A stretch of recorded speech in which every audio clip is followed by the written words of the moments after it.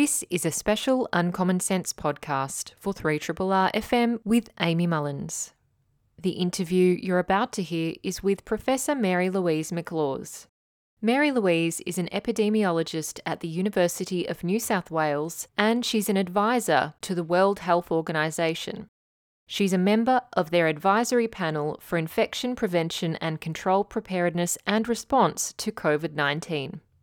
Mary Louise joined me to discuss Victoria's latest coronavirus outbreak due to a breach of South Australia's hotel quarantine system. Victoria is subsequently in its fourth lockdown. We talk about the issues relating to this outbreak, including its concerning presence in the private residential aged care sector, as well as what the lockdown is achieving, when it might be over, and the race to vaccinate Victorians and all Australians. Thank you so much for tuning in wherever you are, and shout out if you are locked down in Victoria. As I said, we're very excited. I'm very excited, and I know I'll speak on behalf of others who really love listening to Mary Louise and tell me so, that I'm very pleased to have her back on the program to talk about this entire situation. Mary Louise is a professor in epidemiology at the UNSW. She's also a member and advisor to the World Health Organization on their advisory panel for infection prevention and control preparedness and response to COVID-19. And Mary Louise has joined me on this program before a number of times, especially in lockdown, but also out of lockdown, to talk about so many of these issues relating to the pandemic locally and globally. Obviously, we're in a very acute phase locally here in Victoria, given that there is an outbreak, of course, quite a small one in comparison to a number of other countries around the world, but still a significant one for a state that had zero community transmission for so many days. And really, I know a number of people felt that things kind of almost seemed quite normal. So it is quite a shock to be back here again. And I know it can be also a little bit upsetting for people as well to be taken back to last winter when we were in such a long lockdown. But I welcome Mary Louise now to talk about all of these issues and to provide us with the expert insights from an epidemiological perspective. Hi there, Mary Louise, and thanks so much for coming back onto the program. It's a pleasure to be with you, except in these circumstances, it'd be nicer to talk to you theoretically than being in another lockdown. So I'm sorry about that. Yeah, exactly. And I know everyone listening who is in Victoria would probably agree with you there. Certainly it's something that I didn't really think was going to be happening so soon. And so it is quite a shock to many people, and obviously has changed many people's plans as well.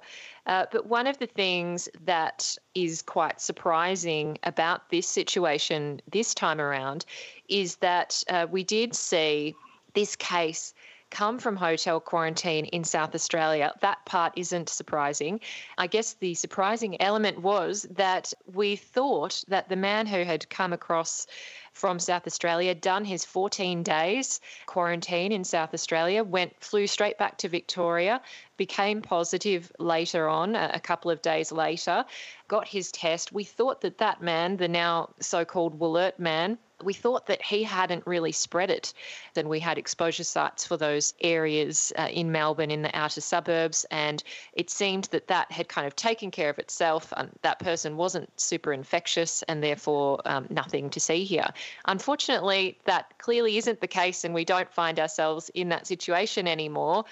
Taking ourselves back a little bit to South Australia just for one moment, I did want to ask you about the transmission point between this man in hotel quarantine in South Australia and another person in an adjacent room in this hotel system, because apparently from what the news reports say, this Wollert man was finishing up his hotel quarantine period. Another person was quarantining with someone who became COVID positive. That COVID positive person was removed and put into a Medi hotel. However, the person that had been staying with that person who became COVID positive got put into the room next to the Wollert man.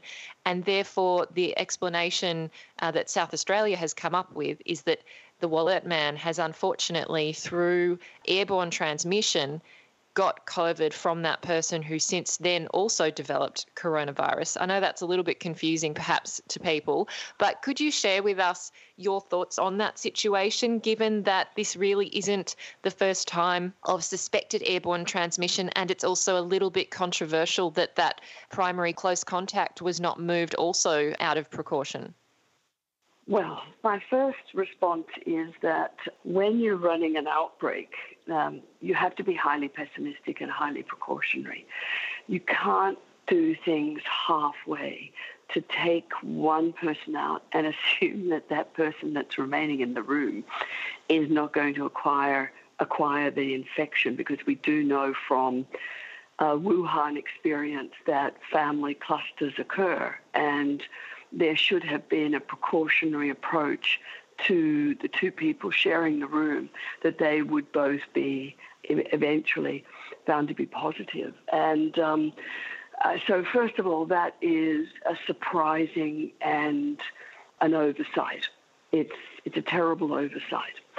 Secondly, we have known since last year, and since I was agitating, but so were other scientists agitating, that hotels are not purpose-built for a highly infectious agent. They are built as either offices or homes where the airflow is acceptable. It's at a rate that you would expect in your home or in an office, in a small office. When you have two people who are exhaling infectious particles, those particles have the opportunity to build up fast if the airflow change doesn't keep up with that build-up. And in hospitals, there's a regulation that says a ward that's for pathogenic infections has to be changed 10 times per hour per patient per average size ward. That's a very high level. And there's probably no hotel in Australia that could keep up with that. Therefore, there needed to be a long vision of how to improve things, because every single infection we've had since the lockdown on the 20th of March last year has been directly or indirectly related to quarantine failures. So we had a failure of the second person in the room being moved out. We have a potentially explainable failure, but it's not acceptable that this man from South Australia, I think you called him Wallet Man, would have, the most common thing he would have acquired it through breathing it in, and that we don't ever say that the air ducts give you the infected air. That's not what we talk about when we're talking about air change. Each room has its own air. It's just that it's not refreshed enough. And when you open up the doors, they can act often as a positive air pressure where the particles flow out of the room. The corridors are usually fairly dead space compared to what you would expect in a hospital. And then if Mr. Wallet Man opens up the door, he may inadvertently open up to a face full of particles. I'm not sure why he wouldn't open up his door with a mask on to protect himself, but he may well have.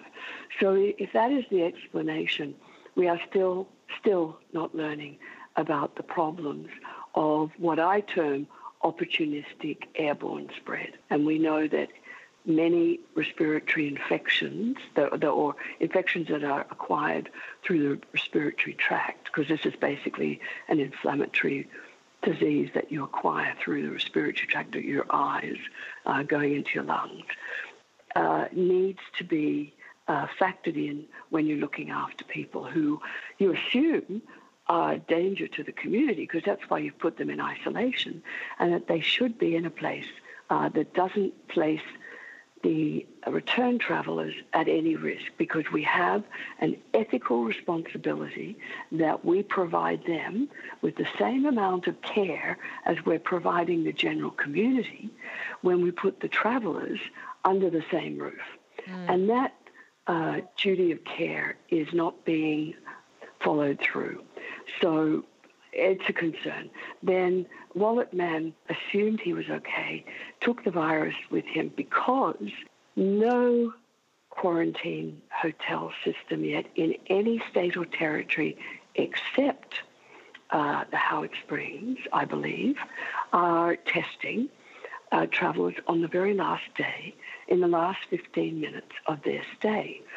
And had they done that, this man may well have tested positive because a rapid antigen test, otherwise known affectionately in the business as RATs, rapid antigen tests, perform particularly well when you repeat the test on the same population. So you would repeat it on day 0 when they arrive in the country and then several days through their stay, because they are very good at spotting if you've turned positive early before you get symptoms.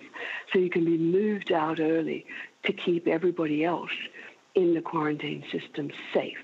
And then you test them on the last day, and that may have told the authorities that this man is positive. And often authorities use the excuse that they have false positives. Yes, that's true. But PCR testing, which this man had got twice only, often has false negatives. Now, wouldn't you prefer a false positive? So if he tested falsely positive, he could have a PCR test done as a confirmatory. So it just beggars belief that we are still not using science, and these rapid antigen tests cost a fraction of the price of a PCR, and they could be used to augment the PCR. They cost about $15, and they take about 15 minutes. Indeed. Well, that's something that I know you've been advocating for, as a number of others have, for a very long time during this pandemic. And as you say, it's something to supplement the program, not to replace PCR tests. It does, I agree, make a lot of sense to take that precautionary approach. And if you have a false positive, to confirm it through a PCR.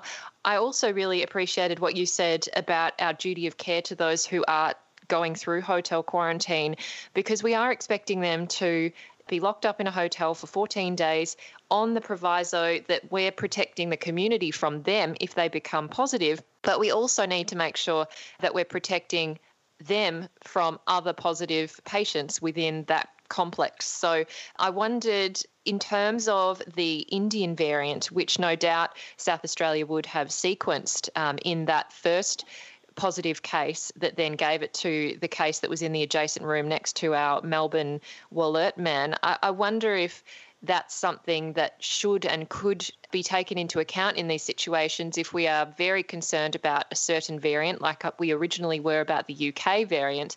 Now we've seen that at least preliminary scientific studies are showing that the Indian variant could be more transmissible or contagious.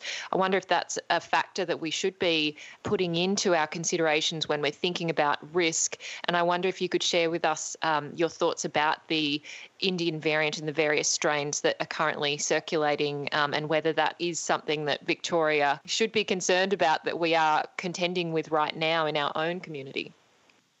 Absolutely. The longer it takes for our Australians and Australian residents to come home, the greater the risk of them bringing home a variant of concern or a variant of interest.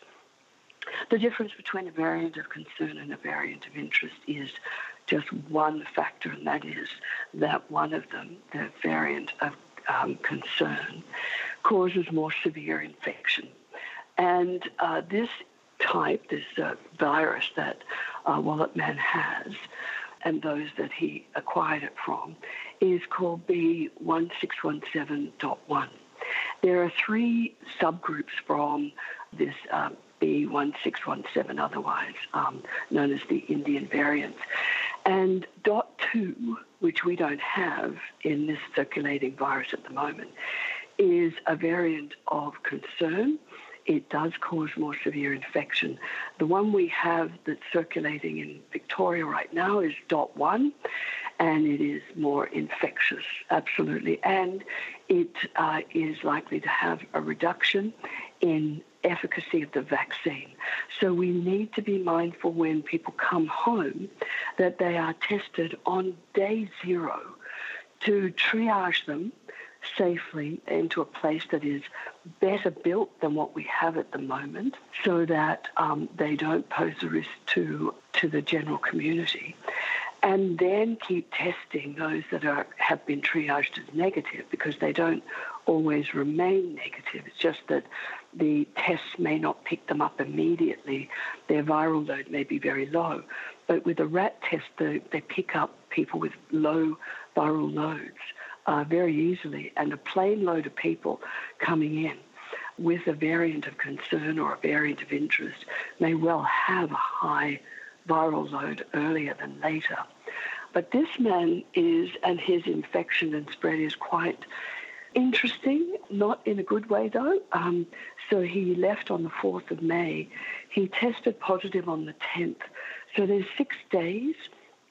That's about an incubation period. That's fine, and which means that he was probably infectious on the 7th, 8th, and 9th before he got tested. And the delay in testing is very commonplace. A lot of Australians wait to the second or third day to get tested because they're not thinking catastrophically. And this man thought, I've been tested negative on day 13. I've probably got a cold, or I'm just tired. I've been released into the community and I might be doing a lot of walking and a lot of entertainment, so I could be just tired.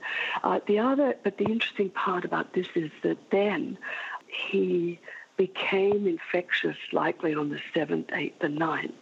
And then the next cluster didn't happen until quite later on, about, I believe, the 24th or 25th of May. So his viral load may not have been high, but in retrospect now, given that I believe today Victoria's got up to about 60-odd cases, it wouldn't matter. The fact is that this virus has learned how to hop from one human being and into the cell of the ACE2 receptor site very effectively. So viruses, this particular class of virus, will change just naturally anyway. But when we put it under pressure from all sorts of things, partial vaccination or gets into somebody that's immunosuppressed, it quickly learns under pressure how to get into the cell more effectively, or how to stay on that ACE2 receptor site cell very stably to then get it spike in and enter the cell, and then it spreads. Mind you, though, that the scientists at the moment are learning a lot at the speed of light. At WHO, we are very lucky to be updated constantly by these world-class scientists and virologists who tell us about where their thinking's going about the variants of concern and variants of interest, and the theories of potentially how they become so infectious. So we need to, as a country, realize that when we do bring people home, the likelihood of them being positive is high, the likelihood of that virus being able to spread more rapidly is high, and we need to do much more testing while they're under quarantine, and then really better testing on the last day. It reminds me of a conversation I had with Associate Professor Stuart Turville from UNSW, who I know is based at the Kirby Institute and is also looking at coronavirus in a lot of detail, and in terms of how variants are detected, how they're emerging, how they're changing. And I know that in the last Melbourne lockdown, he said that Melbourne was on the verge of the variant in our area starting to morph and mutate into something more concerning. So one of the risks, of course, of allowing community transmission to spread and to not lock down is, in fact, the virus actually being able to evolve and, as you say, become more effective at infecting more people and also potentially making that disease a lot worse. So I wonder if, when we talk about the effectiveness of lockdown, or why do we even go into lockdowns, which unfortunately has been a question that a number of media continue to ask, and I thought we'd already kind of covered that question last lockdown, but maybe we should go to it again. When we're thinking about lockdowns, one of those considerations I would presume is to prevent further variants or at least mutations that may or may not be concerning. But also, surely there are other reasons why we would go into a lockdown to try and stamp out this community transmission. So I wonder, Mary Louise, I know it's something pretty basic, but because it keeps coming up at press conferences and because I see a lot of confusion around in the community, could we just quickly touch on the reasons why lockdown is brought in and what purpose it has in an acute situation that we find ourselves in right now? So one of the very simple and cost-effective methods of keeping the spread from continuing is social distancing, or we prefer to call it at WHO physical distancing. Now, that's fine if people wear their mask all the time and they're not in an area where people are concerned about acquiring it through your eyes. Your eyes have ACE2 receptor sites, and in hospitals, healthcare workers, and in quarantine hotels, the workers wear a face shield. And that's to protect their eyes from acquiring it. We don't know what the infectious dose is through the eyes, but you don't want to test that. So if you're kept at home and the authorities can then ensure that everybody's in a safe place, it puts a control on the spread. Now, you may well have it at home and you may spread it to your family, but sadly that would have happened anyway. But what they're doing is preventing you from spreading it to friends and work colleagues where the airflow change isn't high enough, where people often game the system, often not deliberately. I mean, some of the early infections that quarantine staff may have acquired it through is by just removing their mask for a short time under their chin to give them a respite, because masks are not easy to wear. I mean, healthcare workers have learnt to adapt and they wear them for many hours, although at WHO we've tried to identify exactly how long you can wear a mask before you become a danger to yourself through mask fatigue. So there is this mask fatigue as well. And that may not have come into the thinking of the authorities, that conscious thinking, but from an outbreak management perspective where people bring in all of these different factors, that would be one of them that's very, very important. So it's sadly keeping you in a safe place so that the number of primary contacts that you might have because you are infectious, about from the third day of exposure, that's how fast it happens. And then that level of probability of you becoming infectious increases to day 4, where 50% of people are infectious to others. Then it increases on day 5, and day 6 and 7 is usually where you start to get symptoms. That reduces that likelihood that you're a risk to others without you realizing it, because humans are often optimistic and think, I feel okay, therefore I am okay. And they don't mean to be problematic to the containment. It's just that they can't possibly see that they could be a case or a potential source.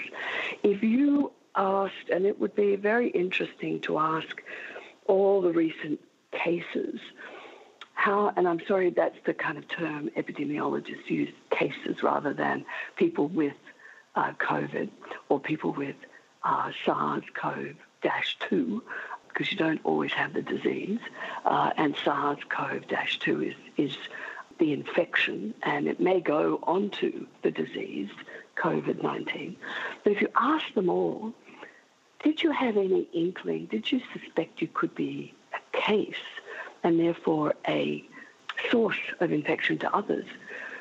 Wallet Man would have said absolutely not. And so would of all the other cases, they would have found it unusual to even think like that, because we are optimistic and because you can catch it before people become symptomatic.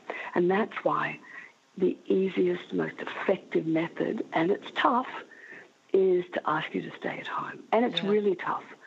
And the bigger the number of infections out there, and therefore the greatest number of primary contacts that the department has to contact to then prioritise. Are you a risk? Have you been tested? Are you staying at home? Where do you think you caught it from? So that they can then go and chase other contacts. Takes a long time. It could take at least a half an hour to have a good conversation with those primary contacts. And the last time I had a look on the website, there were over 10,000, I think, primary contacts that have to be prioritised and have to be contacted. So you've got to stop people inadvertently becoming the source to other people. Yeah. Well, it's true. If you look at the COVID website, coronavirus.vic.gov.au, and you even check the exposure site list, as I have been, and you look at all the dates that keep being added, we're currently at 329 exposure sites. And obviously it will be climbing the more cases there are. And so that is obviously another concern, and something that you've just mentioned there is, the effect of a lockdown is to minimise the number of primary close contacts and also, of course, the number of places you've been for an extended period of time. And so that is also another thing that lockdown will hopefully achieve, is to drive down the number of exposure sites. But we have now seen exposure sites from places like retail shopping centres and, finance office places and bars and cafes. We're now seeing, as of a couple of days ago, things become eerily similar to last year now that it has moved into aged care. We're at the early stages of an outbreak in aged care in Victoria, but it certainly did ring alarm bells, I'm sure, for everyone hearing that, given that so many elderly people in Victoria last year died of coronavirus. 655 Victorian aged care residents died with COVID last year. So I wonder if you could just talk us through aged care at the moment, because it seems that it is the greatest concern at this point, and also a concern in particular because it's in private aged care settings, not public, which is run by the state.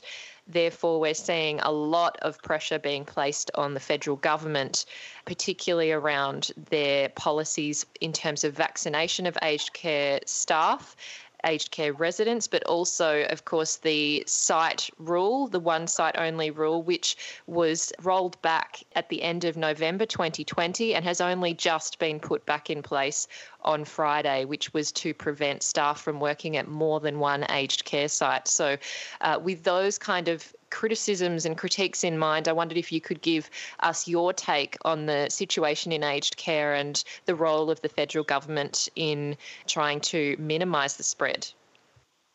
Well, you've got a very difficult situation where carers in aged care facilities earn very little money per hour, and they do a really important job. And they often have to work across campuses to make ends meet often, or to assist because the number of people being hired is not sufficient to cover the required number of staff to residents. And don't forget, these residents are fragile. They need help in and out of bed. They need help in the bathroom. They often need help to eat. And carers play a central role. They're like nurses. Nurses are essential to how a hospital runs, and carers are central. And I think that I appreciate people being given a choice about having a vaccine. There needs to be choice in life. But the choice here is an ethically difficult one. You've got carers that cannot keep their social or physical distance between the resident and themselves. You're picking somebody up, you're turning them in bed, you're changing them, you're feeding them. That's pretty impossible. You can't expect the carer who isn't vaccinated to wear a mask for their whole shift, which may be 8 to 12 hours. That's too difficult. And we observed that in 2003 during SARS, where healthcare workers in the SARS-designated hospital were working really long shifts and with their PPE on. And the longer the shift and the longer the pandemic went on for, the greater the risk of them acquiring COVID through what we term is personal protective equipment fatigue. So the only way you can offer an ethical option to care staff around the vaccine is to give them a time to make the decision and then for the authorities to find them a job outside of the industry if they're unwilling or unsure about getting vaccinated, because they play such a central role in preventing the spread. Yeah. So they and the quarantine hotel staff and frontline healthcare worker staff are the group that I believe cannot have a choice. I mean, staff have to be vaccinated for influenza if they work in aged care. They have to be vaccinated if they work with cancer patients, because the duty of care to the vulnerable is paramount. So you've got to increase their pay. They can't keep working across campuses without being vaccinated. Then once they're vaccinated, I would prefer that you would double check that they've actually developed an immune response. If they have, because there'll be a proportion that won't, that they can then work across campuses. But unless they've got the vaccine and the assurance that they're doing okay, they should not work across campuses. If the authorities don't want to do that test to identify if they've developed an antibody response, then make it a blanket rule. You've got to increase the pay and give them a full shift work or the equivalent of what they would have made for a full shift work, and only allow them to work on a single campus so that everybody is safe.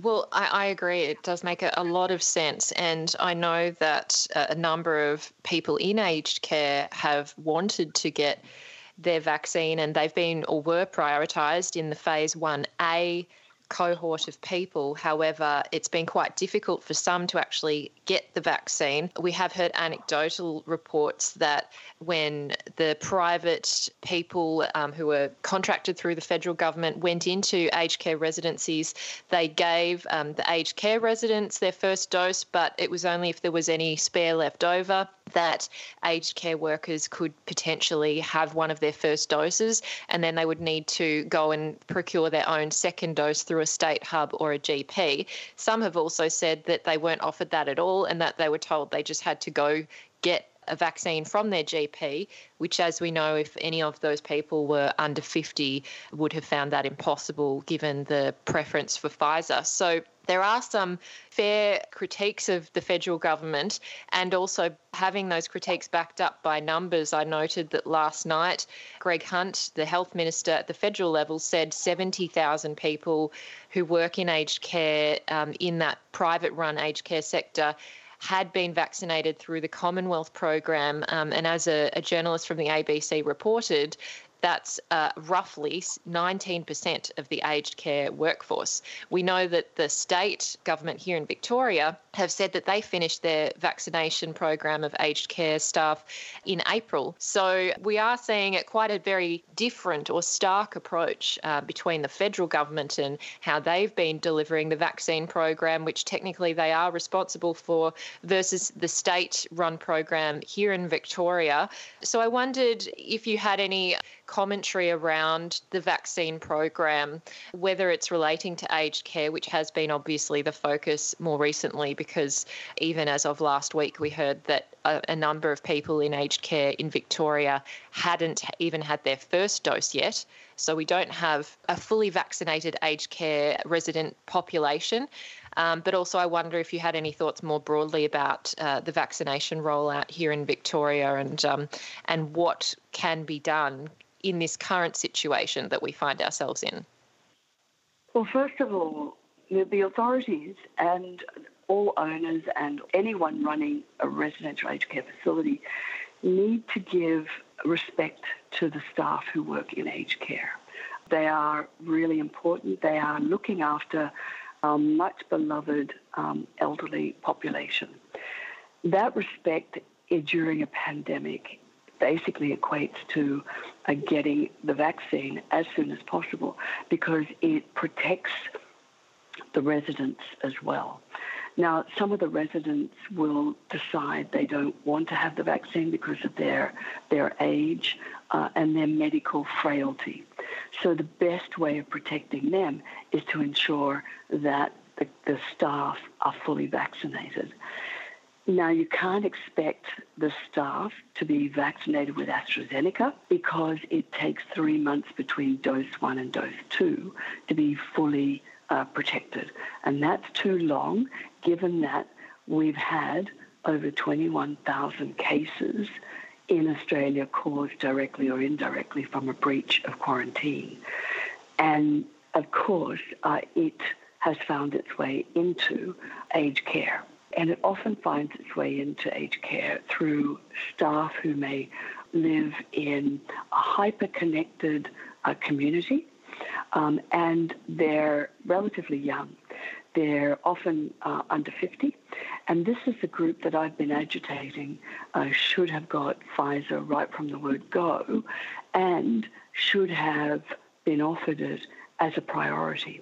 So after offering Pfizer to frontline workers, that includes residential aged care facilities, everyone under the age of 50 should then be the next priority because they act as a barrier. Imagine them like a fence.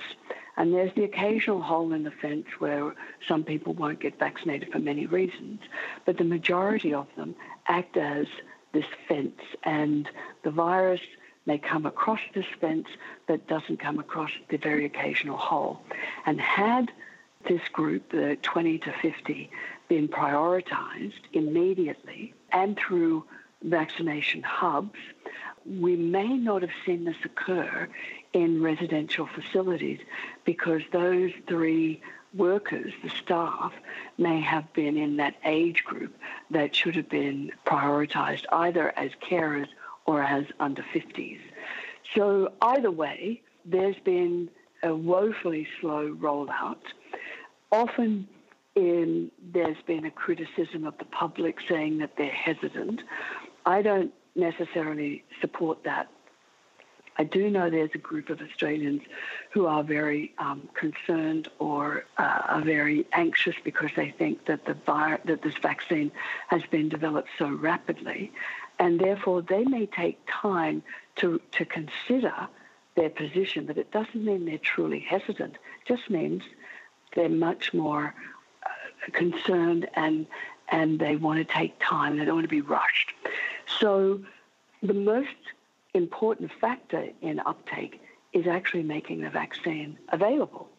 If it's not there, then people are not going to be vaccinated because there's a theory that says the early adopters will take up the vaccine or any other behaviour of interest. And then after they've done it successfully without a disaster, then the later adopters will take it up. And then those that are labelled hesitant will then see it's okay, will hear more about the science, and they'll take it up. So to blame the community for their hesitancy is just unfair. And I think that the rollout has been woefully slow.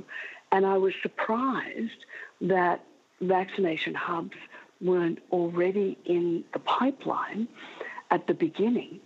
So in January, I think it was, I wrote a tweet that said, we're going to need over 100,000 injections per day if the authorities want us to be vaccinated by October. Now, we weren't anywhere near that, and we've only just started to get to 100,000 a day, but on average, since the rollout, it's still at about 60 to 70,000 injections per day, but we're improving. But that was a hint to say, this is big and you need all the help you can get. And then I wrote another one saying, you need hubs, you need to use stadiums. But that's not the only thing you need. People who are young, the 20 to 39-year-olds, are often overworked in multiple jobs, don't have a lot of spare time, may use it to sleep in or go and do some socialising, as they should, and don't have time to get to a hub. In Victoria, that hub is fairly central. But in Sydney, it's a long way away. So you really do need to factor in how can you get a hub that is responsible for the Pfizer rollout that the young can access, and that is by local government. Now, local governments can't offer this without the federal government asking them to assist.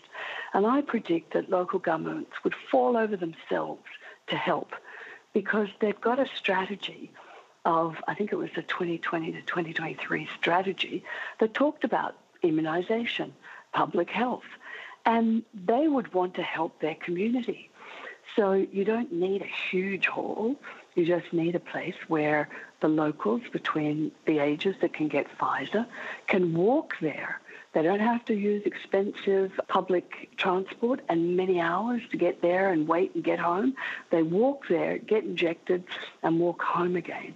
And that will then help. The fact that our authorities have been slow to take up hubs was surprising. We don't even have a bus to take the vaccines out to the regional areas. I mean, in Australia, a lot of our population live out there, and how are they going to get vaccinated with Pfizer? You can't expect the GPs to do this. It's quite complex. They can do that. That's no trouble because they can do, medical procedures and surgical procedures. But it's complex in that once you reconstitute a frozen vial, it's only viable for a number of hours, and you don't want to waste one dose. So you really want it in an area where you're getting multiple people coming. And in Israel, the UK, and America, people often turn up at hubs with the hope that late at night they'll be lucky enough to get their first or their final dose because somebody hasn't turned up. And that's the sort of thing that would work in regional Victoria or regional Australia, but you'd have to do it through the local government. Absolutely, I agree. And I know that regional Victoria is a place, or multiple places, that need to be a clear focus. And we have seen in Victoria some great regional hubs. I know that the old Ford factory in Geelong has been doing really well and getting people through really quickly. And of course, the city ones as well. Now that we do see that there is a rush, and I think another point to make is that in relation to your point that people aren't hesitant is the fact that they've been receiving, I guess, mixed messages from various governments, the federal government saying it's not a race, it's not a rush, we can take our time, there's no community transmission, and then others in the states and in the community saying, well, actually, we need to get vaccinated ASAP. We're very lucky to have no community transmission and need to make the most of this fantastic position we're in. Unfortunately, now we're not in a position in Victoria that is of zero community cases. So we are even more in a rush or in a race than we were before. And I wanted to ask you, Mary Louise, just about the value and the importance of getting your first dose quickly, but also making sure that you're setting yourself up for the second dose, and just how important it is to get that second dose in terms of its overall effectiveness once you're fully vaccinated in regards to some of the variants of concern? Well, here's the rub. The variant of concern does reduce the vaccine efficacy, and this is why it is a race, because we're going to have more people coming in with a variant of concern. If we keep having breaches, there will be circulating virus. We need to eliminate this very fast. But getting back to the vaccine issue, we need to vaccinate everybody prior to circulation, so it is a race. So, for example, the Indian variant, the B1617.2, the efficacy for both Pfizer and AstraZeneca for one dose and 21 days after the first dose, you're only protected at about 33%. So the Pfizer doesn't look as if it's really working much better than AstraZeneca. But where Pfizer is ahead of the race is that with the second dose, 21 days after the first dose, that efficacy goes up to 88% and then eventually reaches sort of 95%. So, in fact, there is very good evidence that just with the timing, that it's a good thing to do to try to get everybody vaccinated before we get variants of concern. The B1617.1 that's circulating in Melbourne at the moment does have an impact on the efficacy, but it's not a huge impact. It's not huge. It's still very worthwhile getting it, but remember that you are at risk of acquiring COVID. You're not 95% protected until that second dose, and even then, 14 days after that second dose. So when you get your Pfizer, still wear your mask in crowded areas because you don't want to get a virus to then have your body and immune system act as a playground for it to then learn even smarter ways of getting around your partial immune response for this virus to then mutate as an Australian strain. Mary Louise, that's a great reason to get your first dose as soon as you possibly can so that you can then eventually get that second dose and wait the requisite 2 weeks to be properly covered. So I know that would provide no doubt an impetus for people to do that, and also once they're eligible, of course, and to take all those precautions that we've been talking about throughout this show. Just finally, Mary Louise, given that this is probably the question on everyone's mind in Victoria right now, the lockdown here is meant to be originally for 7 days. I believe we're on day 5. We've just seen the numbers come through that there are 9 cases today, 6 of which have been reported later in the day yesterday, so 3 cases we weren't aware of through the news today. So I wonder, with that information in mind and the number of currently active cases in the community, from an epidemiological perspective, do you think it's likely, or what would be the considerations around either finishing the lockdown at the 7 days or extending it? And do you think we're going to be in a longer lockdown than has been announced so far? Sadly, and don't shoot the messenger, sadly, from an outbreak management perspective, what you're supposed to do is use the average incubation period, which is about 6-7 days. Multiply that twice, so you have 14 days where you're supposed to, if you're going for elimination, and we have to go for elimination because this is a variant of interest, you're going to expect 14 days of zeros. If you were very, very correct or, very stringent, given that you've got over 329 locations that this virus could have spread from, the likelihood that this is not just a confined cluster, but a cluster across multiple postcodes, then the correct method is using twice the maximum incubation period of any outbreak. And the maximum incubation period for this one is 14 days, and that would be 28 days of zeros.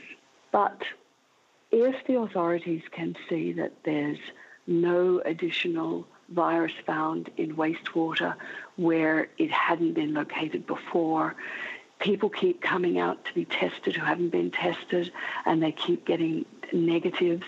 If they've worked their way through the priority list for contact tracing and there's been a little to make them worry, then you may get away with 14 days where you expect zero. I was very impressed with the state during the more recent outbreak where they required this outbreak management rule 101 that says you have to have 14 days of a smaller cluster of zeros, and they did. And they also waited after the second wave of that 28 days. And that was very impressive because the Victorians have, well, the whole of Australia benefited from that. Victoria saved Australia. That's why I made that call on Twitter that all states and territories need to send their Pfizer down to Victoria because they saved us last time from circulating virus when they went into that hard lockdown. They are amazing. They're our heroes in this, and they need to be vaccinated to ensure that because they're not going to get out of this in the next week, and it will probably continue for at least another week if from today you get zeros for 14 days. You've got enough time to start your Pfizer today and then get your second Pfizer in 21 days. Or even if if you're partially protected, you're going to save the rest of Australia, particularly the next time, from it leaking over the internal borders. And then the rest of Australia can get vaccinated at a slower pace if Victoria is protected. Mary Louise, you make so much sense and a lot more, and I really appreciate your expertise and insights today. I know that everyone in lockdown at home, no doubt, will also be getting a lot from this conversation, just as much as I have, I'm sure. So we send our great thanks to you, and also thanks for recognising the contribution of Victorians in this time. Sometimes it can feel a little lonely here in lockdown, so we really appreciate your thoughts today, and thanks so much again. It's a pleasure. Stay well. And let me tell you, the whole of Australia is hoping for the very best, and we all really do appreciate what Victoria has gone through and what you're going through now. Thank you. I've just been speaking with epidemiologist Professor Mary Louise McLaws. She's based at the UNSW in Sydney, and she's also an advisor on the World Health Organization's advisory panel for infection prevention and control preparedness and response to COVID-19. And we've just been talking about Victoria's outbreak and lockdown with the Indian variant of interest at the moment.